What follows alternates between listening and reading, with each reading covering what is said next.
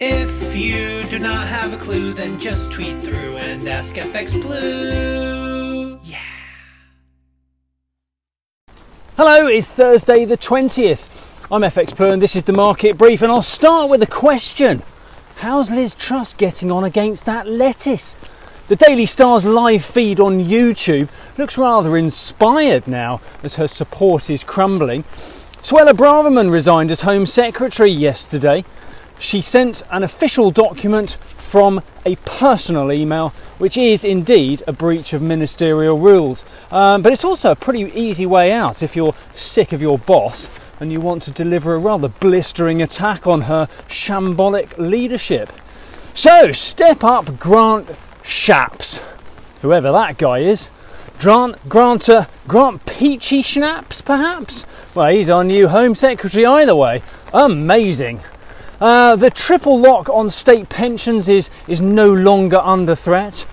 Truss was forced to confirm that state pensions will rise by the rate of inflation, as that is higher than average earnings or 2.5%, which were the alternatives. That means that state pensions will rise by about 10% after the September inflation data was released yesterday. As a side note here, many believe September inflation data is usually massaged lower because of how it is used as a benchmark for benefits. So while many pensioners may celebrate the news now, higher inflation next month may suggest that they've been ever so slightly swindled. In the market, sterling has steadied somewhat, but it doesn't seem to have much reason to rally much higher now. And the ongoing political risk is certainly likely to keep a ceiling on gains for the time being too.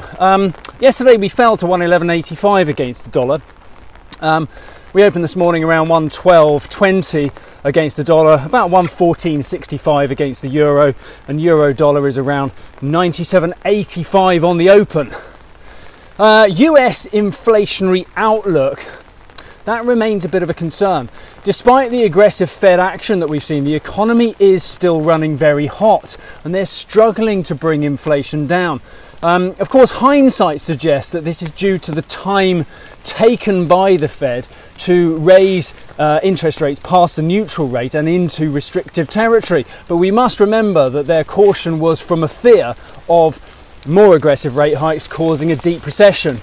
However, speculation continues about when the Fed will end the current rate tightening cycle, and forecasts of 5% remain in place as core inflation is still running at about 6.2%, which is the highest since about 1982, and many analysts believe that the US economy can take 5% rates without causing a recession.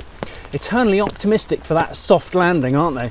But against that backdrop, rate expectations remain a significant dollar driver.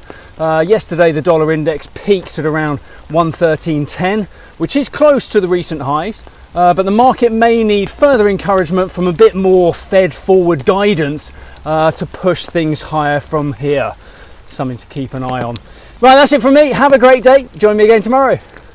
If you do not have a clue, then just tweet through and ask FX Blue.